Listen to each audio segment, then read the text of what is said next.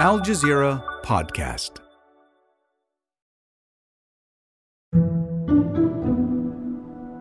The smell of death was so strong. When we arrived, I started walking through and I thought, wow, this is a graveyard. It's a graveyard, an unmarked graveyard. Stephanie Decker is in Morocco, following the aftermath of the earthquake for Al Jazeera. She flew there from Doha on one of the aid planes that rushed there last week. Qatar was one of the few countries whose planes made it in. I got sent on a Qatari aid flight with their search and rescue team. Morocco had accepted aid officially from 4 countries at this point, Qatar being one of them. Offers of help from around the world have poured in, but the Moroccan government has only accepted a few of them. The French Foreign Ministry, they say they are just waiting for the green light from Morocco, but that has yet to come. No word from Morocco on whether or not they're going to accept this aid from France. Just over a week on, the efforts have turned from rescue to recovery, but the decision over what assistance to welcome has gotten caught up in questions of sovereignty and geopolitics. The rescue and recovery operations continue tonight, but at a slow pace. And that's a source of frustration and anger for many Moroccans who say their government is not doing enough. So how much of an impact does the politics of aid have on the ground? I'm Malika Bilal, and this is The Take.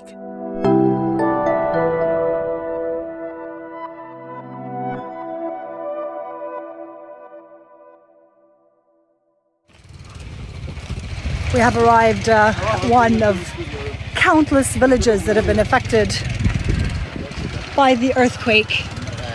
Basically, the rock of the mountains fell, flattening entire areas, and you have Spanish volunteers, French volunteers, and also the Qatari official search and rescue team here. Steph and her team drove from the tourist city of Marrakesh through the narrow roads of Morocco's Atlas Mountains toward the earthquake's epicenter, all the way to remote villages. Some of those villages were wiped off the mountains entirely and were in desperate need of the aid. So we flew in from Al Udeid Air Base, the American air base in Qatar, where the Qataris also have their air force, on a C-17. They'd loaded it with aid, with about 80 or so personnel, most of them search and rescue, also a doctor, 2 medics. Vehicles, they had cadaver dogs with them as well. And then we flew into Marrakesh. It was a 9-hour flight. We were with them for about a day or 2 just to sort of, join them on the operations that they were undertaking in these remote areas of the Atlas Mountains. You've been on one of these flights before, but for people who haven't seen it, what is this like? Describe it for us. It's laden with aid in the middle. You sit, it's military style, right? So you sit on the side of the plane, strapped in. It's almost like you're flying in a massive tin that's full of tubes. It is super loud. It's an experience. It's an experience, and it's not one that us civilians obviously are very used to. So, Steph, just 7 months ago, you were in Turkey. I think I recall you saying that you saw pretty much every village in the region after the earthquake there.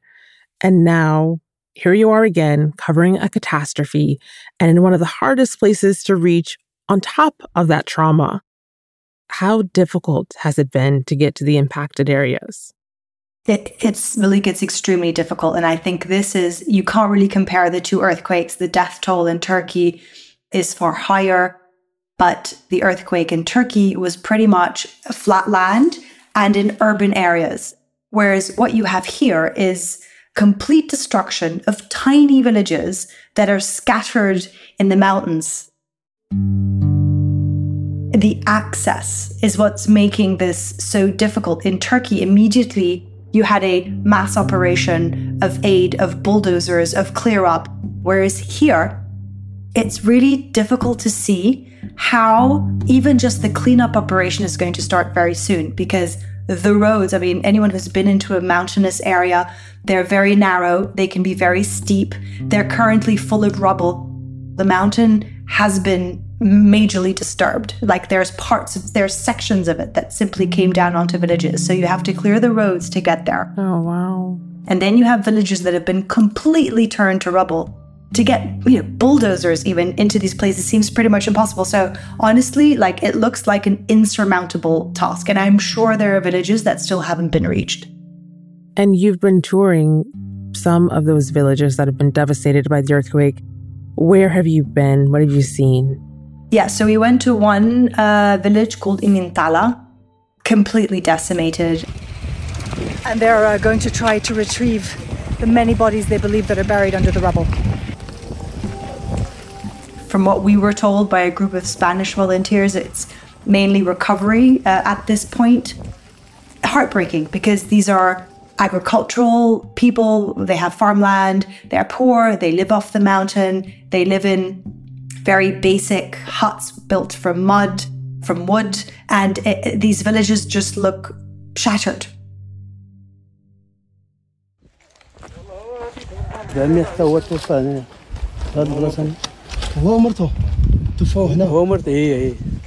حسن إلهام غزلان إلياس نشيل عندنا مشاريع. One woman, when we were there, found out that she'd lost her entire family, and she just sat down and she sobbed. And I don't think all us journalists, we're filming people at their most desperate time in their lives, that we were all crying. The survivors, how are they living? Are they just living outside? Are there tents provided? Is there water? Is there food? There's a lot of volunteers, Moroccan volunteers, that are distributing food. Blankets are going to the places that they can get to. Like Wednesday, we ended up in a tiny village called Tel Fatin. It's just one of so many in the Atlas Mountains. So it's taken us over an hour to drive to this remote village. They'd managed to clear the road, so when we were there and we were leaving, volunteers started to arrive handing out warm sandwiches. They were giving people slippers, flip-flops. These villagers have set up camp at the foot of their destroyed village. Nobody has any intention of leaving here. It's so remote that aid isn't getting here in terms of being delivered. So basically what they're doing is walking to villages that are more accessible or using donkeys and bringing it here. It's very difficult to see how they're going to live because they don't want to leave these areas. So they are living in tents. You're talking about the nights that are getting much, much colder on the mountain. One gentleman we spoke to in this village said, we're going to wait and see what the government does. He said, but our problem is the roads. People cannot get to us. And he was standing with this tiny pickaxe and a pair of shoes in the midst of this pile of rubble, and you could see half a section of his house at the top where he was going to. Mm-hmm. And we said to him, what are you doing? I said, it's so dangerous. And he laughed and he said, it sounds ridiculous, I know, but I'm trying to find my cell phone. He's like, I want to try and find my mobile phone. And I guess for all of us, our mobile phones are such a connection, right, to everything. And he was just like, that's what I'm going to try and do. You said that there's recovery happening. Recovery is a technical term as opposed to rescue. Is there a way to explain the difference? Yeah, so basically when they send in teams, they call them search and rescue teams. And there is a very strong and tragic difference, I guess. The rescue operation is when they think that there is someone alive under the rubble. Mm-hmm. And a recovery operation is when it comes to simply recovering bodies. So unfortunately, since we've been here, it's only been a recovery operation. So it sounds very clinical, but that's what it is. Like it's simply trying to retrieve the dead bodies from underneath people's homes, returning them to their families so they can finally bury them, which obviously is such an important process for the families. And even that is proving to be a very difficult challenge, to be able to give the bodies back to the families, to be able to bury them. But the rugged Atlas Mountains aren't the only barrier hindering the flow of aid. More on the politics that appear to have a role after the break. When Truganini died, she was mistakenly declared the last Tasmanian Aboriginal. Though some say she sold out her people, in hindsight, Truganini's survival allowed future generations to learn about the near annihilation of the Aboriginal people of Tasmania. I'm Charles Dance. Listen as I trace the life of Truganini. Hindsight by Al Jazeera. Find it wherever you get your podcasts.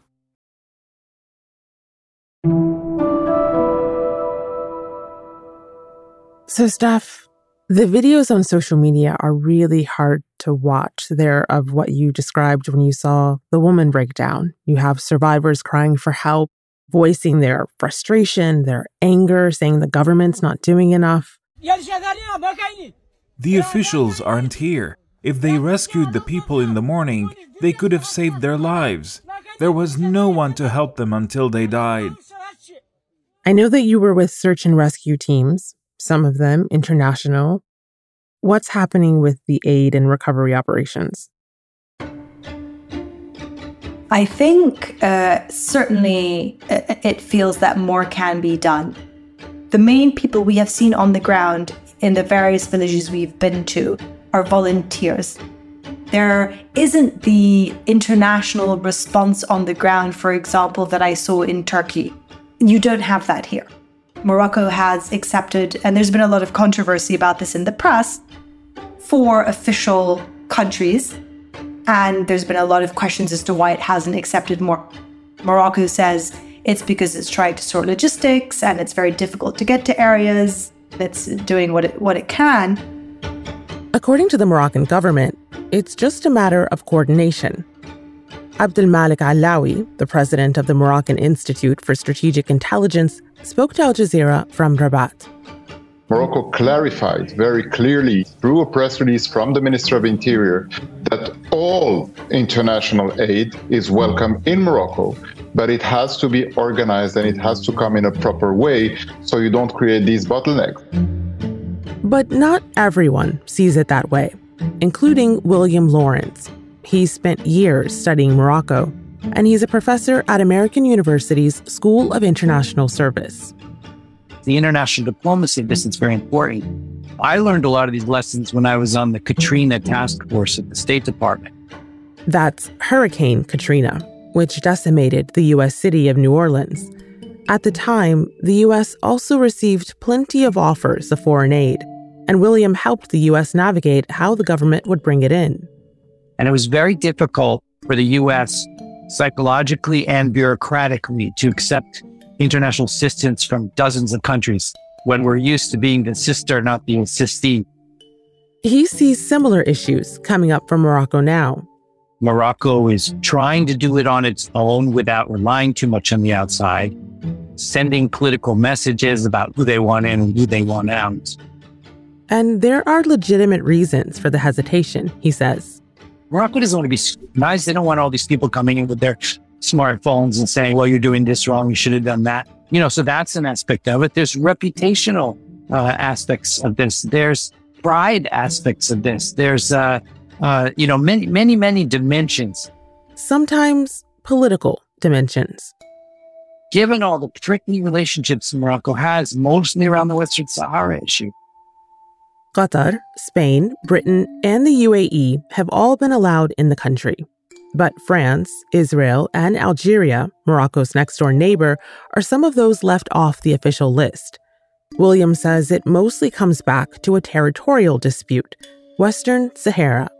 Morocco and Algeria have been feuding over the Western Sahara area since colonial times.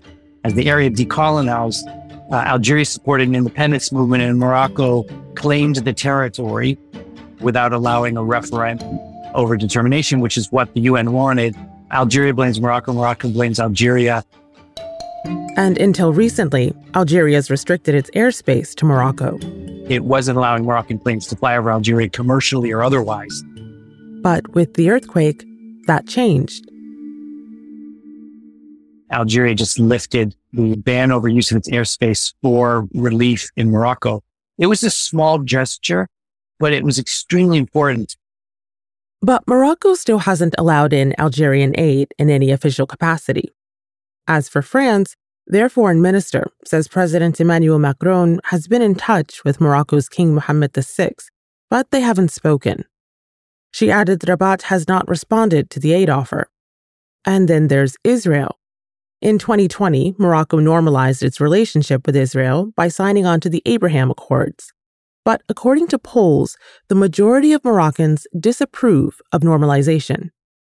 The Israelis have incredible capacity. Morocco's probably first reaction was, oh, let's get the Israelis in. And then second reaction was, wait a second, we're not letting the Algerians and the French help, and they're going to get mad if we let the Israelis in. So then none of the three come in. As for how long all this aid will be needed for reconstruction, that could take years. We're talking about a massive remaking of half of the high Atlas Mountains communities. And that's a multi-year effort that'll need massive amounts of human, financial resources and expertise. And even though Morocco has better governance and better technological capacity than the vast majority of African countries, for example, they don't have everything they need. A week after the quake's impact, the initial shock is starting to wear off. Our correspondent, Steph, says the survivors are starting to think about that long road ahead.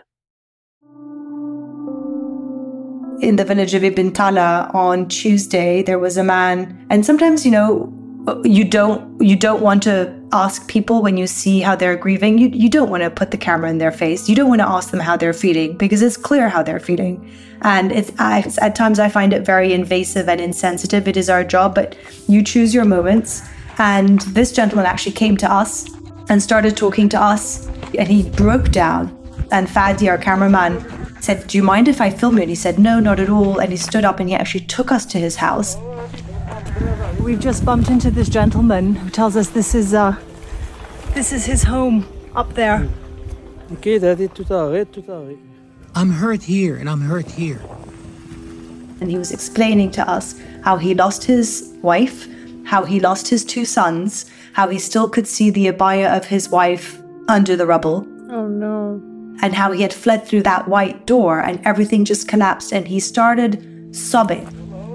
Obviously, we need to rebuild all of this, but that's only possible if help comes. It's hard to remove all of this.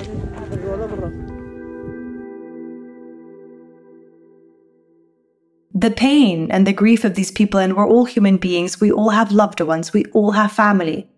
And what's happened to these people is in an instant, they've lost all of that. We've talked about the fact that this isn't your first massive earthquake that you've covered even this year. But is there anything else about your experience this time around that compares to what you've seen in Turkey? I think the way people come out to help, I think that's something that was very heartwarming at a time when, the grief of people and the devastation that's happened to their lives.